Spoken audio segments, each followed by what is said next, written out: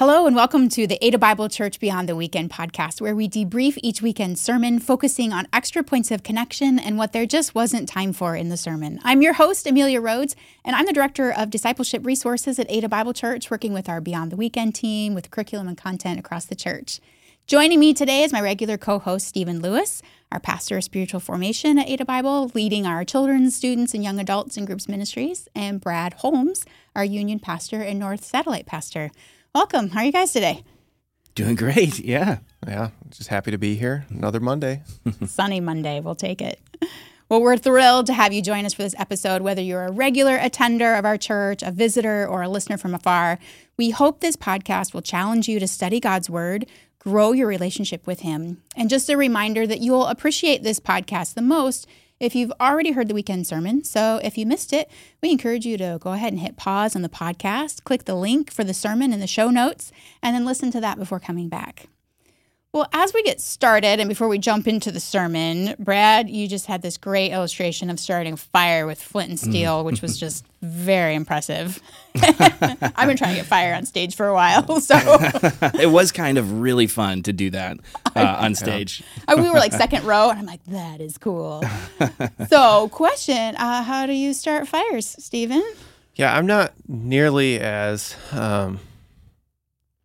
basic maybe as Brad. I'm trying to figure out a way to say that. Well, we do cheat every once in a while, so there is that. Yeah. Yeah, I'm in the 21st century with my fire starting techniques, and the thing I've been using lately is something called a tumbleweed. So I just walk out to my front yard, pick it up as it rolls by. Okay, Okay. No, it's actually a thing you can buy. I get mine on Amazon, but it's a cylindrical, natural fire starter. It's about 4 inches long. I started using them with my pizza oven to get the charcoal going with the wood there, and now I've been using them when I get the charcoal ready for my smoker. And so I was like, why wouldn't I just use this to start a wood fire? It's like a one-time thing. Like you use it, it starts you use it, it burns for Yeah. 4 or 5 minutes and gets everything around it going. They're great. Yeah. All right. Flint and steel, tumbleweed. Ours usually involves some like fire starter liquid. Oh, Get a big poof of flame Yep. going. So, that's fun. Well, this weekend sermon did talk a little bit about starting fires. We'll get to that. Words ignite. But Stephen, could you recap for us real quick? This sermon was titled Faith in Words. We were in James chapter 3. Can you give us the 3 points and a quick recap? Yeah, we already kind of talked about the middle point, ignite, but starting at the beginning, we talked about words directing.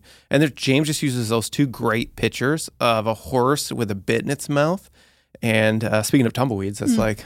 We got a Western theme. We got a Western theme going on here, apparently. But a horse with a bit in its mouth and then the rudder of a ship.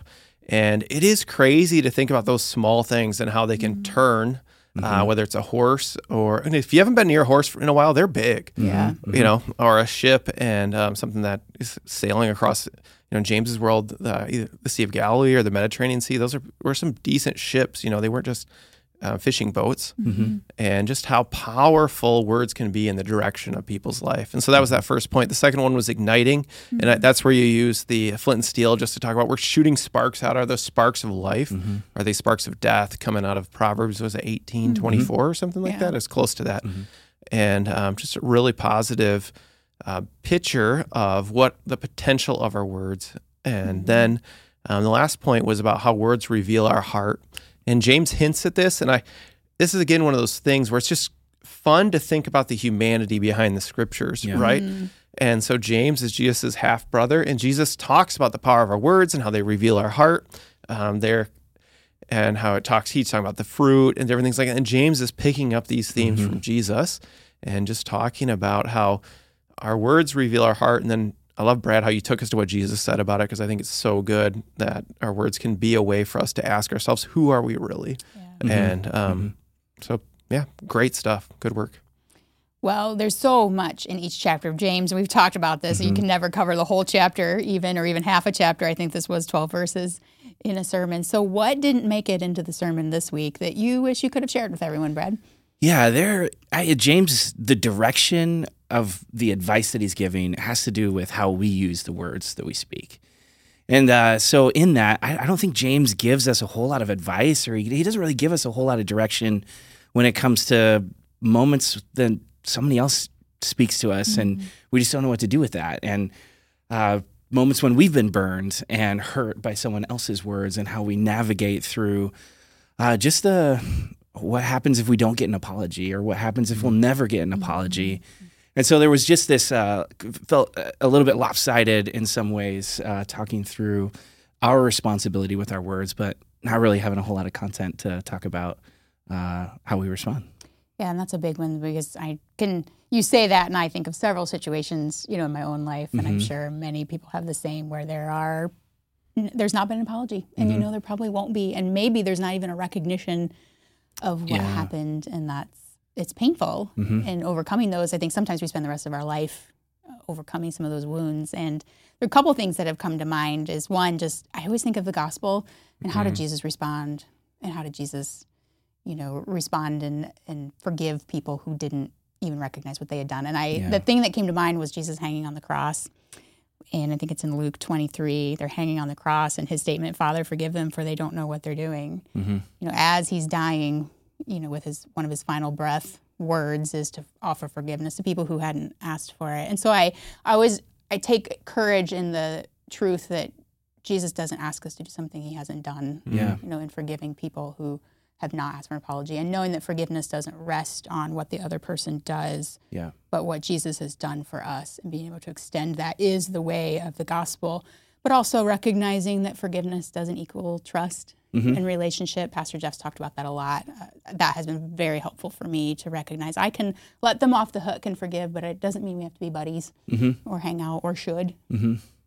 So I think a key word, if you want a biblical word for this, is the word repentance. We often think of repentance as synonymous with confession. It's like, I did something wrong, I need to repent of it. That's not really the biblical concept here. The biblical concept is going in a different direction. I think my Greek isn't great, but I think it's the word metanoeo, which somewhere is going to tell me I mispronounced that. And I'm going to be like, yeah, that's what my Greek professor said to me all the time too.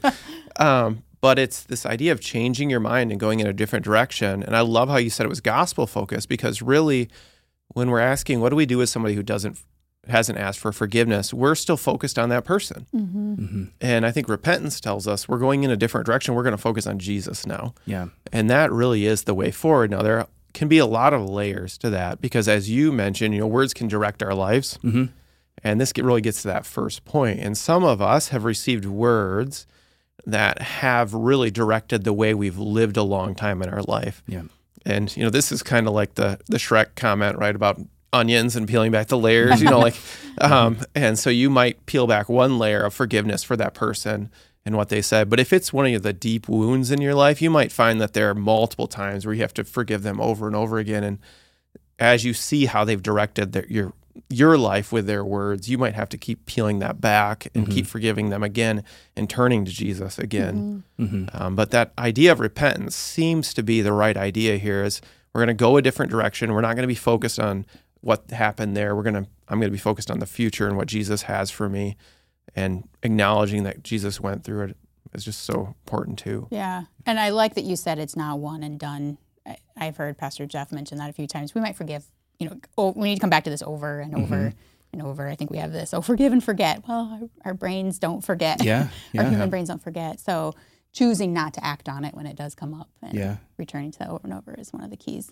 I've found there are just people, as soon as you mention their name, my heart goes somewhere it shouldn't, and I have to rip it to where I need it to go. And that's that forgiveness. I've worked hard to actively forgive some of those people.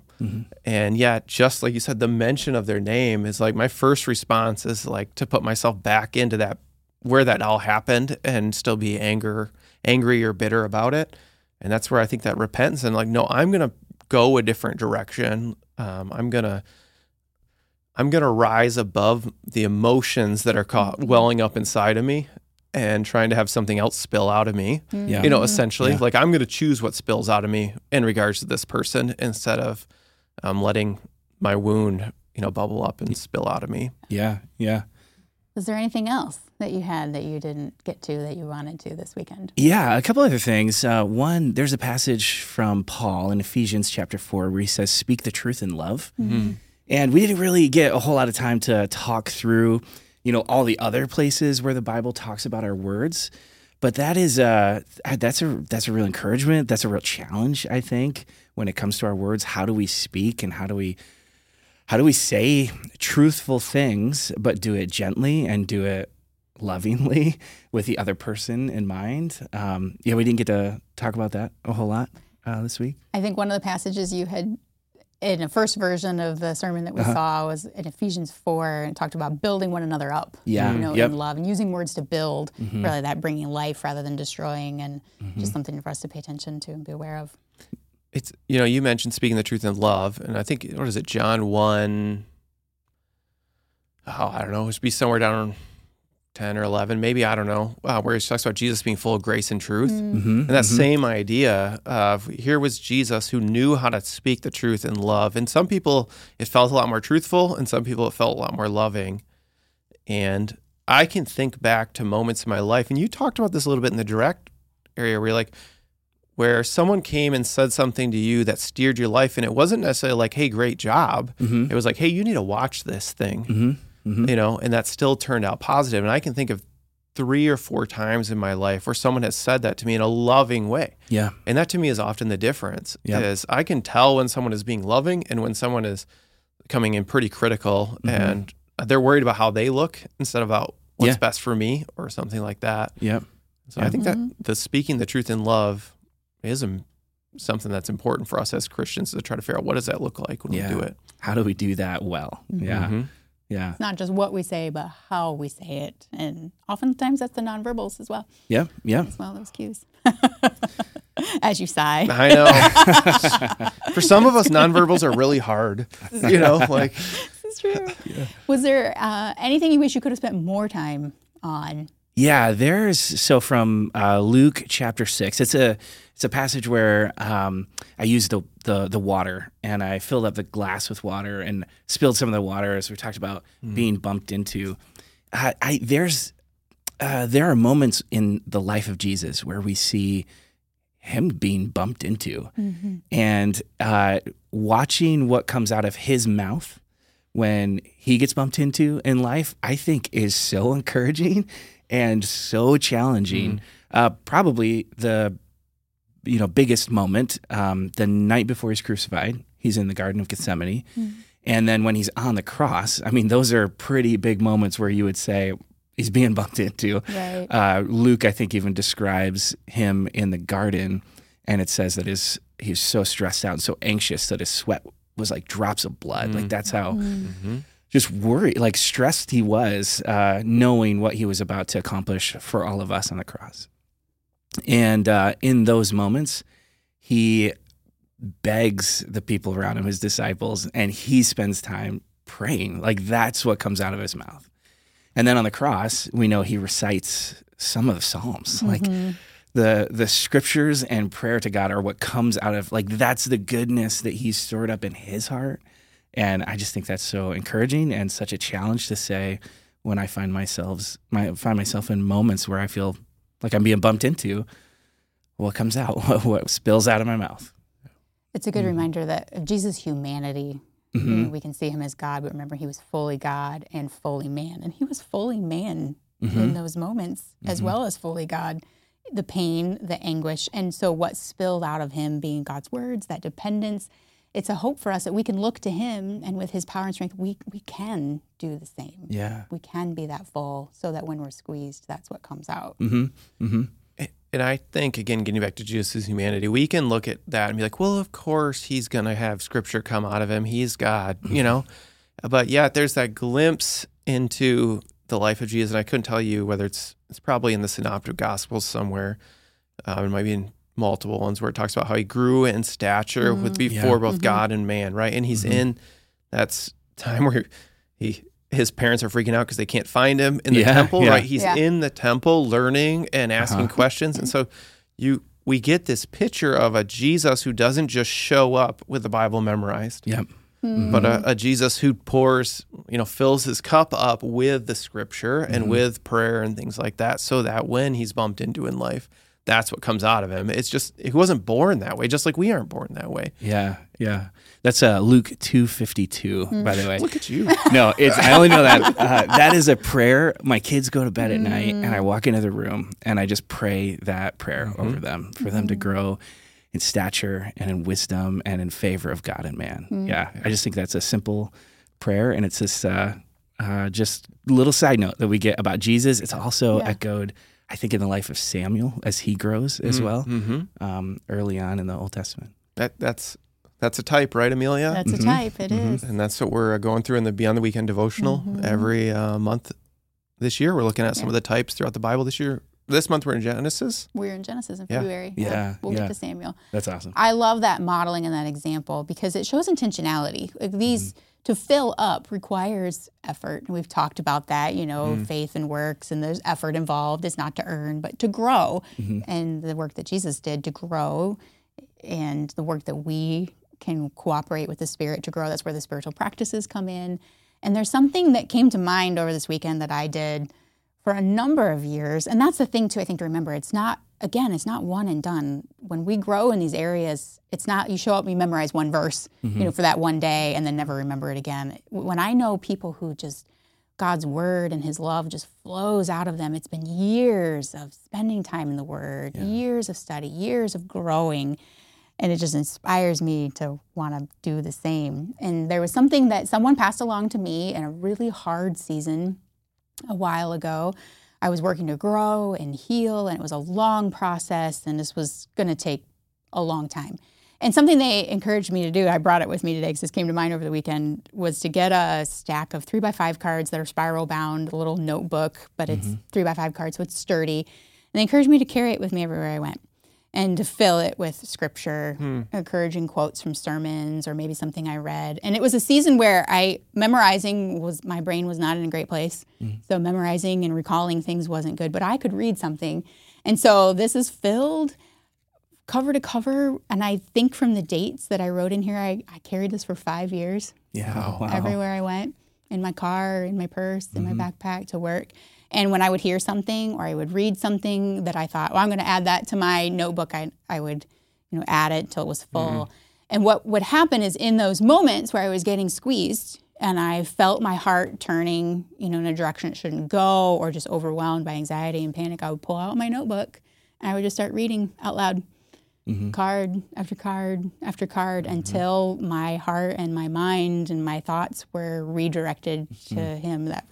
That was a practice I did for a long time, and it's pretty special. And some of those verses now are like old friends. Yeah. That's what I was wondering. Was I hearing that? I know you just went and found that, and as you were flipping back through it, are you like, I think about that all the time?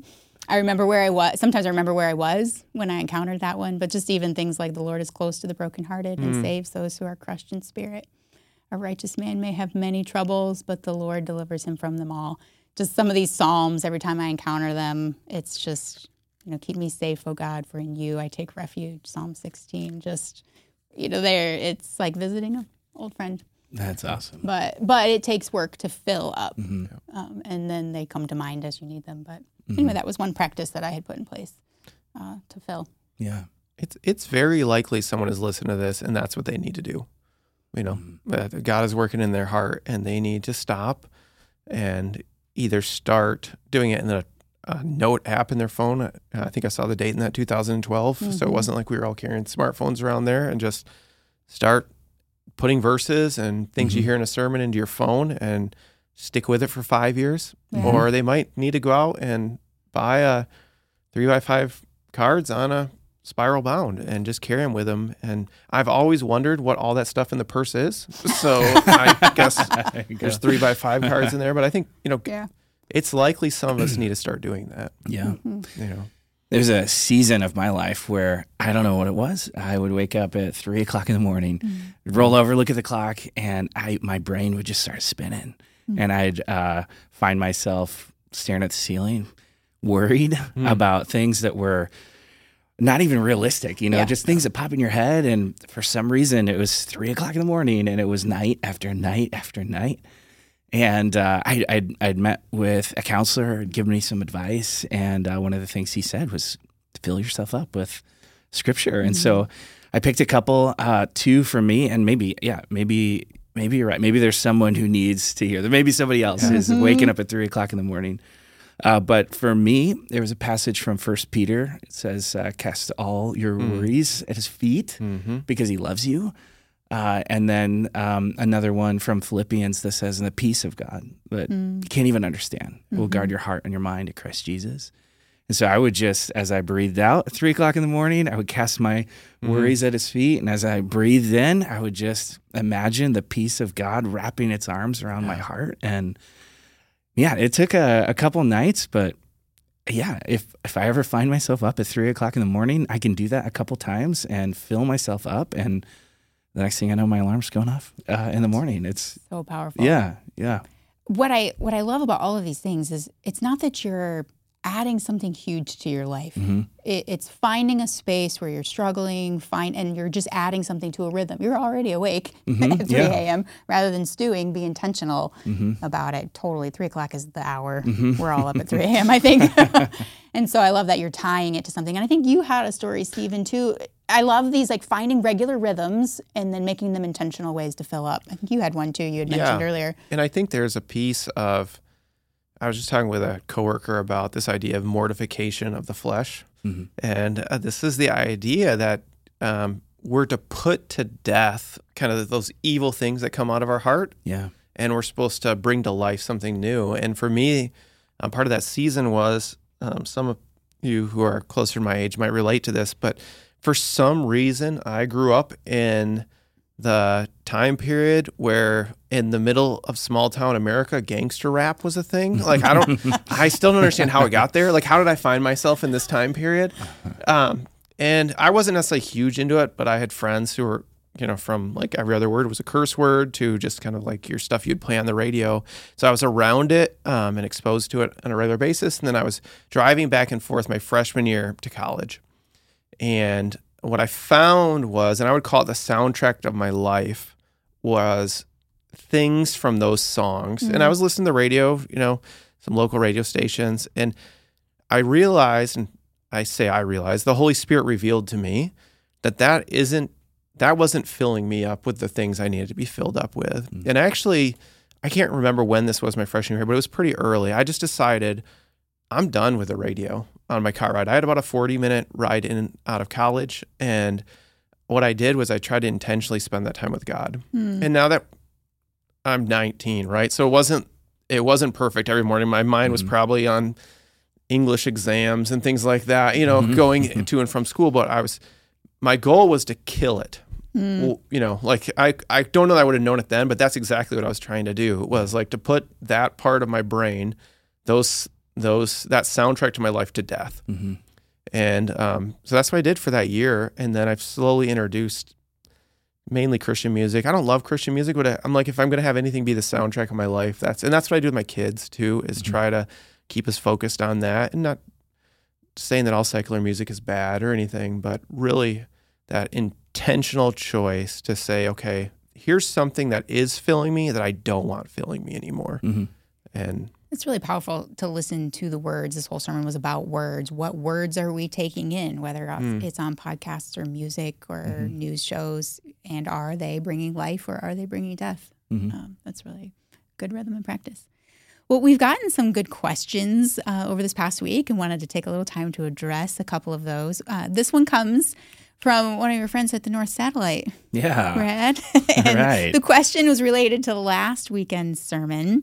Genesis 22:2 calls Isaac Abraham's one and only son. And we understand the comparison to God sacrificing Jesus, his one and only son. But why is Ishmael not considered to be one of Abraham's sons? And I just think that's a really good question, because you come across it and wait a minute, he had another son. So how would we answer that? Well, I think we have to ask ourselves first, what is the author of Genesis trying to communicate here? And that is a question that sometimes we forget, because we want to just look at like a plain meaning of a text or something like that. And really the first question we ask of the Bible is, what is the author trying to communicate? And so we're looking at, you might go look at Study Bible. I've mentioned before, super helpful with this. You might, if you really want to get into it, you can look at a commentary or something like that. But what I love, though, is just to start with the text and try to, okay, what was happening? So right before this, I think this is coming out of Genesis 22. If I remember correctly, in Genesis 21, you have this exchange with Hagar, Sarah, Ishmael, and Abraham, essentially. And God, actually. God inserts himself in these conversations. And God tells Abraham, hey, it's time for Ishmael and Hagar to leave, essentially. I've got them, don't worry about it. This isn't the normal standard cultural practice, but don't worry about it. And then they leave, and God meets them in that space in a very unique way. And that's where Hagar names the Lord who sees me and is with me, which I think is such a powerful statement. Yeah. But then immediately on that, you have this moment. And I believe what the author is trying to convey, and scholars debate a little bit about if you want to get into the intricacies of what that means, but what it's saying is the son of the promise, right? Abraham's promise back in Genesis 12 that God's going to make a nation out of him that's been revisited over and over again. And so I think if you were to say, if you could find the author of Genesis, probably Moses, and pin him down and say, what did you mean by this? He would say, well, it's very clear that Isaac's the son of the promise. He's the only son there anymore. Ishmael's gone. And so I think that's like the overriding principle to questions like this is, what is the author of Genesis trying to convey? Yeah, and this was there before the sons were born, the promise. And Ishmael was a product of Abraham not trusting God, saying, I'm not going to get a son. I'm not having a son. This isn't going on my timeline. So I'm going to do something different to see if I can make this promise come true. And I think it's God pulling it back to say, no, this is what I had always promised you from the beginning. This was how it was supposed to be. Yeah. And that's kind of what makes it so powerful is it feels like Abraham probably feels like he's settled things, right? He's got this whole, I'm going to go do it my own way. All right. And that kind of blows up. And then Isaac's born, and now you got the tension. And then the tension's resolved. It's like, okay, we're finally we're finally locked into the plan of the promise. And then God's like, will you trust me with the person I promised to you? Yeah. I'll have to see if I can find it. It's either Hebrews or Romans, but where they talk about Ishmael and Isaac being the heir, the son of promise. And the New Testament author also then helps us interpret the Old Testament as they look back on what was the author doing, what was God saying. And there's a whole conversation, it might be in Hebrews, about Ishmael and Isaac and what God was doing in the promise. But yeah, that line that God chose. Yeah, it's a good question. It's just fun to me because Abraham also is has this trust in this God at this point. He's like, well, okay, must be he's going to bring him back from the dead. That wasn't a thing. Yeah. And that is in Hebrews where they're saying he believed God could raise him from the dead. Right. Yeah. And that is a moment where it finally reveals, okay, yeah, I'm going to trust you, God, no matter what. I believe you're so big you can do this. Another question that came in was, again, just asking about a little more historical context of the book of James, and that we had mentioned earlier that Martin Luther struggled with some of James' teaching.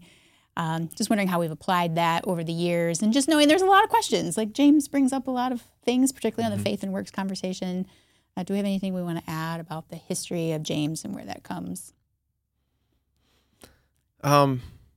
Yeah, we talked a lot about last time about the faith and works, I believe. So we can go back and listen to that, and that's more about the content of James.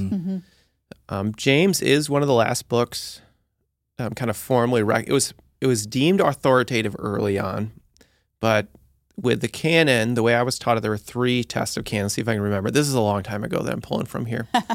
So the canon,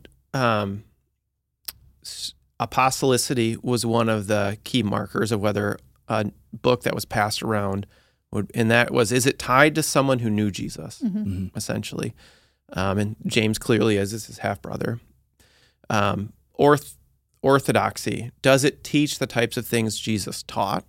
And that's a little bit where the question on James is. It's not that it's not teaching it, but it does have some conversation around works.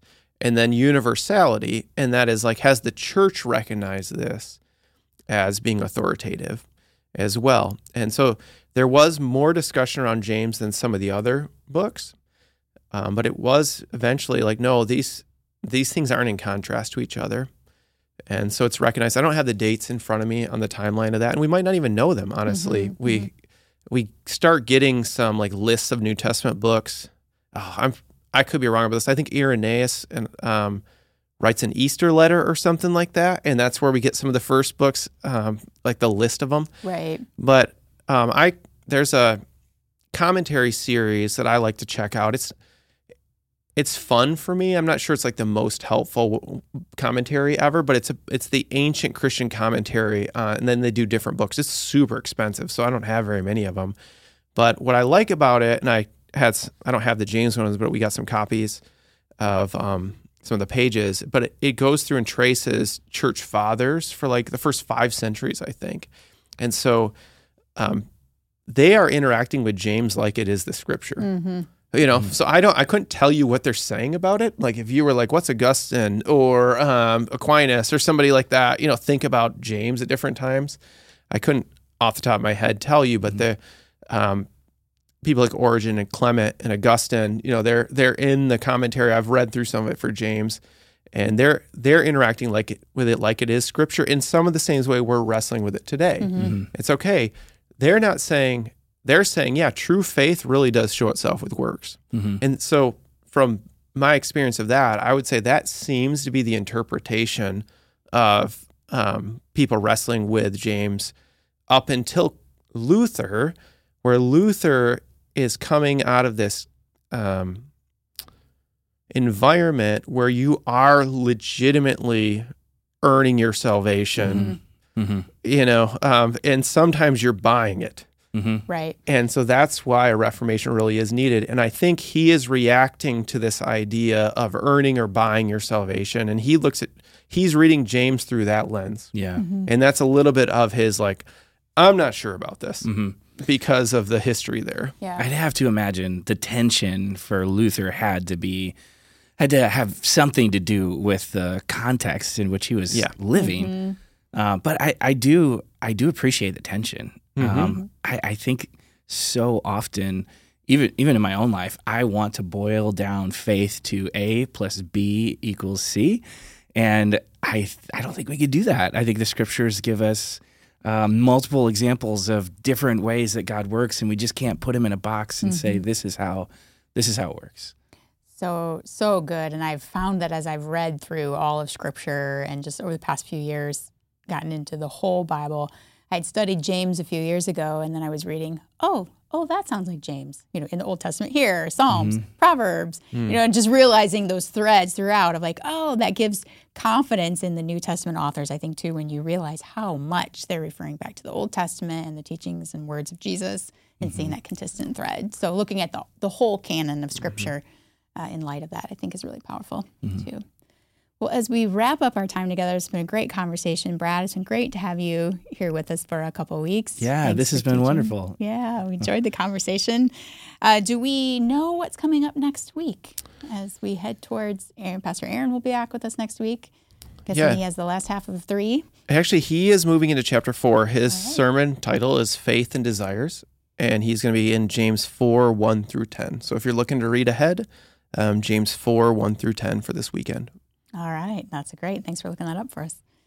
Well, just a reminder that we love taking your questions. If you have questions, you can find that link in the show notes. A few more weeks we'll do this podcast for this series. You can submit your questions. We'll do our best to answer as many as we can. But thanks for joining us. If you're enjoying this, feel free to subscribe, share it with your friends. We've been hearing people having conversations, listening to it, and chatting about their small group or their family. We just love hearing that. And a number of you are enjoying knowing what's coming up. So do pick up your Bible, look at James 4, and read ahead. And just a reminder that this week, Brad challenged us in our words to let God transform our hearts, to slow down and apologize regularly. I just wonder which one of those is God moving in your heart here you midweek to remember and to lean into and ask for his help with. So thanks for that challenge, Brad. Thanks for joining us this week. We pray this conversation was helpful and that it encourages you to make it real. Just a reminder, send those questions in. We'll take those. And we look forward to seeing you next week. And as you go, we just pray that the Lord bless you and keep you. The Lord make his face shine on you and be gracious to you. The Lord turn his face toward you and give you peace. We'll see you next time.